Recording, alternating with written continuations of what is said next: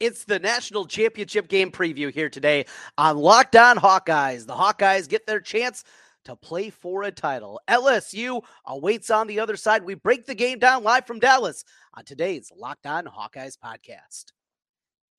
Our Locked On Hawkeyes, your daily podcast on the Iowa Hawkeyes. Part of the Locked On Podcast Network, your team every day.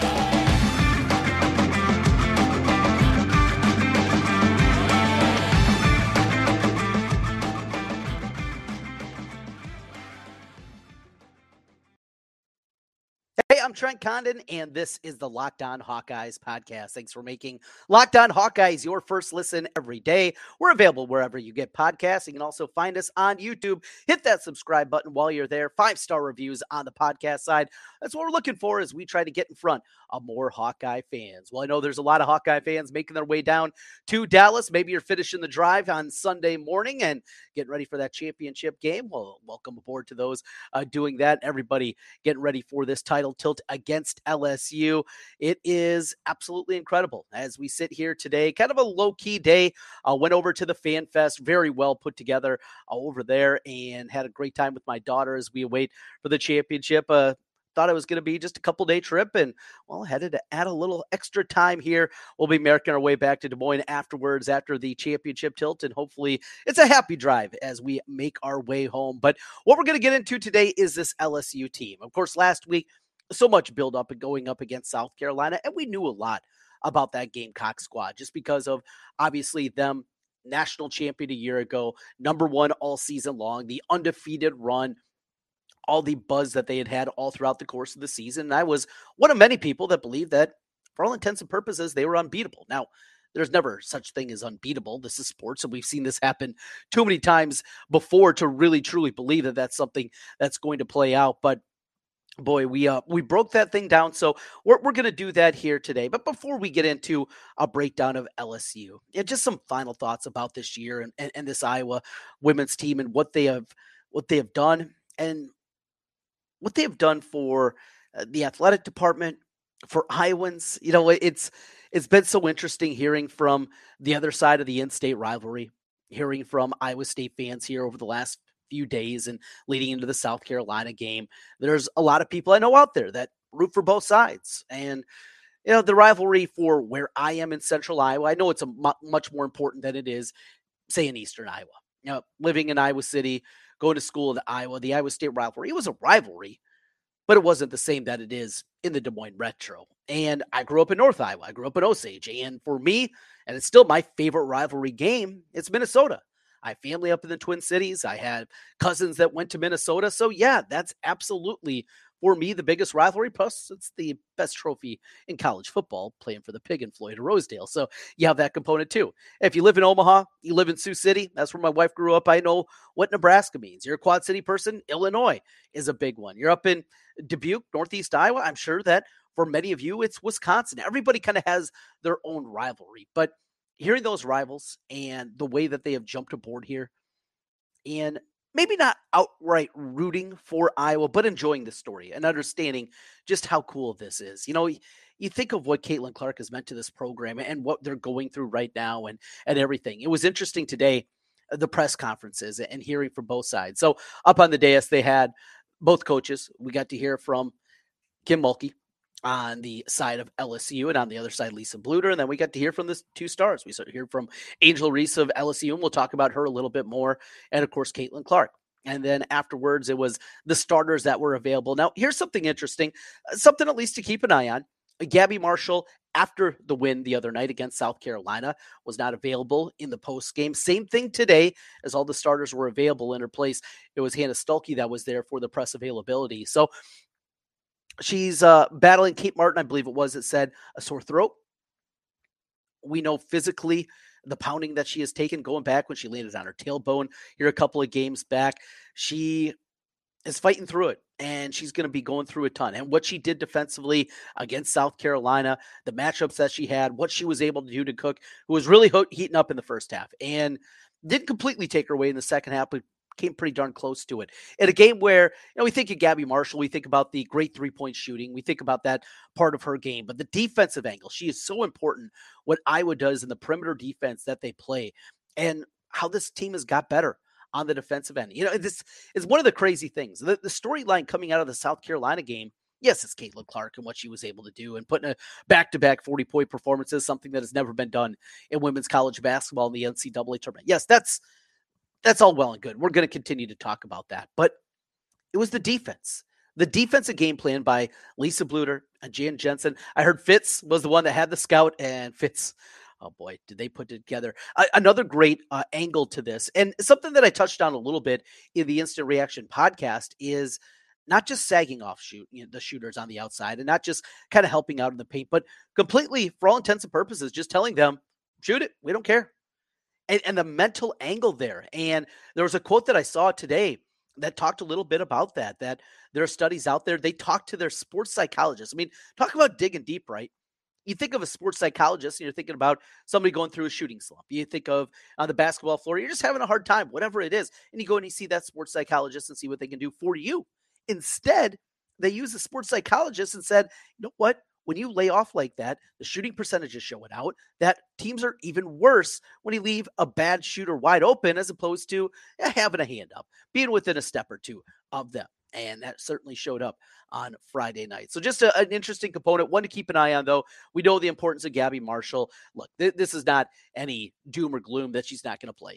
She's going to give it a go and she's going to be ready, but she's banged up. This team's banged up.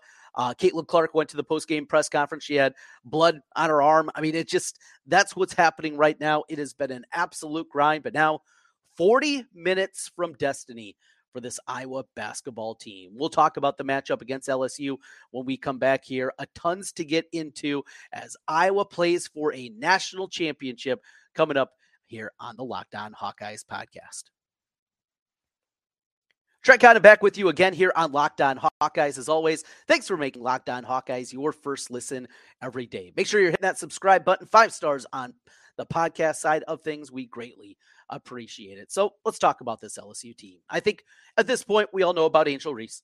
Saw her play at Maryland. That's where she began her career. And this is a team that has been cobbled together by Kim Mulkey. Now, I got some pushback after yesterday's podcast, after the instant reaction, talking about the awful person that Kim Mulkey is. Certainly not going to step back from that. In fact, the more digging you do, you find out that this is not just one thing. It's not a Brittany Griner thing. There's a lot more that goes into it than just that and her comments. She's a bad person, and I'm not going to walk that back.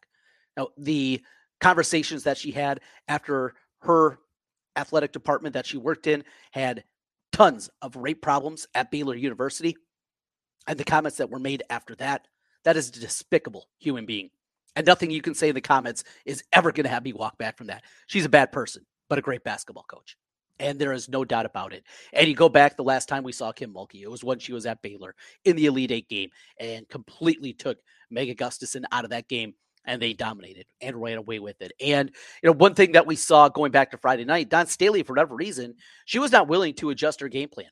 Now, Lisa Bluter and the staff coached circles around Dawn Staley. There was no doubt about it. They had the game plan. They pushed the right buttons, and Dawn Staley wasn't willing to do that. Well, Kim Mulkey, she will. And she is not going to be so hard-headed as a coach. Pause. As a coach, that she is not going to change if she sees something happening. She had nothing but glowing things to say about Caitlin Clark, says she was mesmerized by her, couldn't take her eyes off of her. And absolutely, I think us as Hawkeye fans, we understand that as well, just what she does attention-wise and the kind of things that we see from her. But she is going to certainly make it difficult. And that was the thing with Dawn Staley. As we see Caitlin Clark carving him up, I thought it was going to have to be a game where McKenna Warnock was going to have to go off. I thought we got more out of Sonato than I anticipated going into the game. That was great to see. A lot of it, they were hedging too hard up front.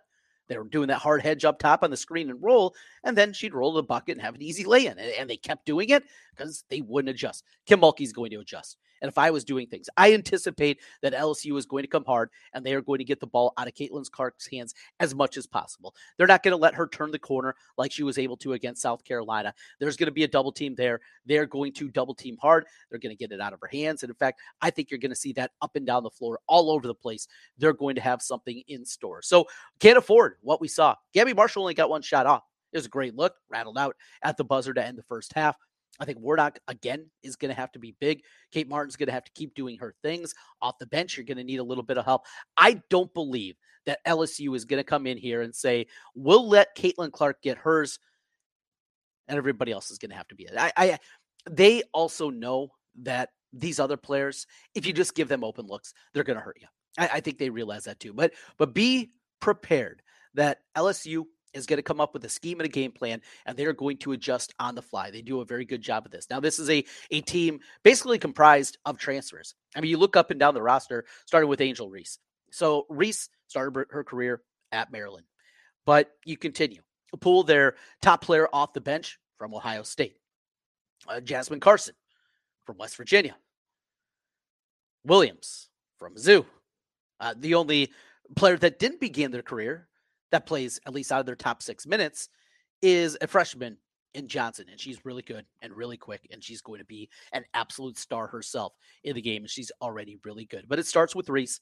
And she's a different kind of post player than what we saw in South Carolina. Boston is that physicality, right? She's got the toughness, the physicality that she plays with. And the 2 fouls certainly changed the complexion of that game. 2 good fouls. I don't understand the South Carolina side of things that were saying that they got a bad whistle. I mean, come on. I understand fans can definitely, see things and point to certain situations. But if you thought you got a bad whistle on that one, you got to go back and watch a lot of college basketball if you thought that was the case there. Was it 55-45 Iowa? Maybe. 60-40? Perhaps. But come on. We've all seen games that were a lot worse than that. And sour grapes. You know what? Enjoy it on your way back to South Carolina. So this team is comprised with a lot of new faces.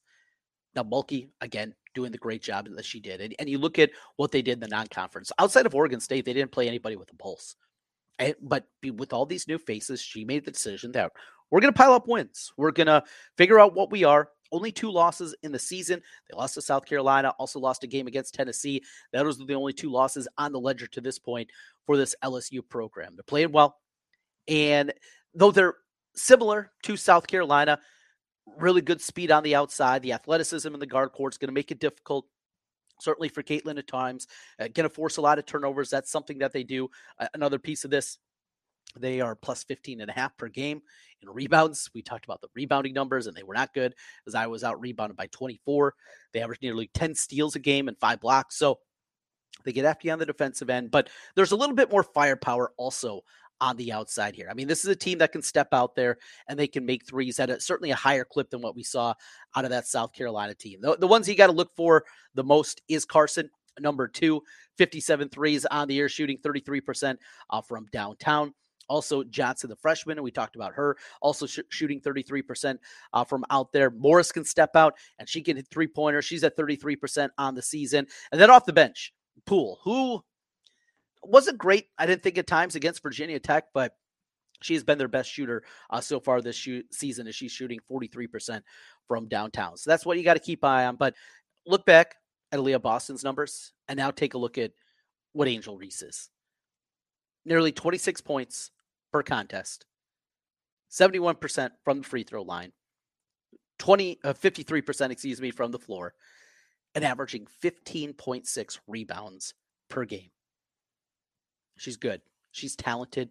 She's a little more quick off the bounce. She's got just a versatile game. Now, she's not going to step out and hit three-pointers on you, but she can still step out and hit the 15, 16-footer. That is a part of her game as well. She's a beast everywhere. She's really, really talented. She gets to the free throw line a ton. How about this? 331 free throw attempts this season for Angel Reese. It's going to be another game where Sazano, she's going to need help. We're going to, again, have to go back to the bench and see what we saw on Friday night. All hands on deck. Hannah Stuelke, be ready to go once again. We're going to need another good 10, 12 minutes like we did the last time out of her. And also what we saw, I thought some really good minutes from O'Grady. I thought Addison played really well. She also, speaking of that hard hedge, did a good job, cut into the basket, getting the duck unders and getting a couple of buckets there. Those are the things that are going to be necessary. You're going to see some similar things from LSU. I think you're going to see, though, a bigger repertoire of what they are. I was favored in the game. In fact, Iowa is favored currently at 3.5 here on Saturday evening as we get ready to flip the calendar. They are the favorite to win a national championship. That's where we are. It feels good. It feels great to obviously see this team, this program, and what they are, and now 40 minutes away from immortality, the Iowa basketball team. We're here for it. We'll have you covered. Now, I'll be driving home after the game, but we will still have a podcast for you. I'm not sure how good the video side of things is going to look for our YouTube viewers out there, but we will have you covered. We will do that. Probably not going to have stats in front of me. It'll just be a kind of top of mind conversation that we'll have for you on our way home and driving up I-35 back, but we will have you covered after the game. Have my daughter in tow. We'll keep our eyes on the road, but we will keep you entertained. And you'll be joining me. I know a lot of you make your way. Ticket prices, they are still through the roof. Not going to find a whole lot of cheapness out there if you're searching. There has not been much of a tick down in terms of the ticket prices. Was at least hopeful that we were going to see something a little bit better on that front. That has not been the case. About $400 is the get-in price at this point in time. So not looking good there. That's all right. We'll be okay. And hey, this is perhaps a once-in-a-lifetime opportunity to watch this team play for a national championship. That'll do it. You got to get some shut-eye, get ready for tomorrow, get the vocal cords ready as we'll be hollering and having a great time watching the Hawkeyes as they face off against LSU. I'm Trent Condon. As always, thanks for making Locked On Hawkeyes your first listen every single day. We'll talk to you again tomorrow. Hawks bring home a championship. Let's do it. Go Hawks.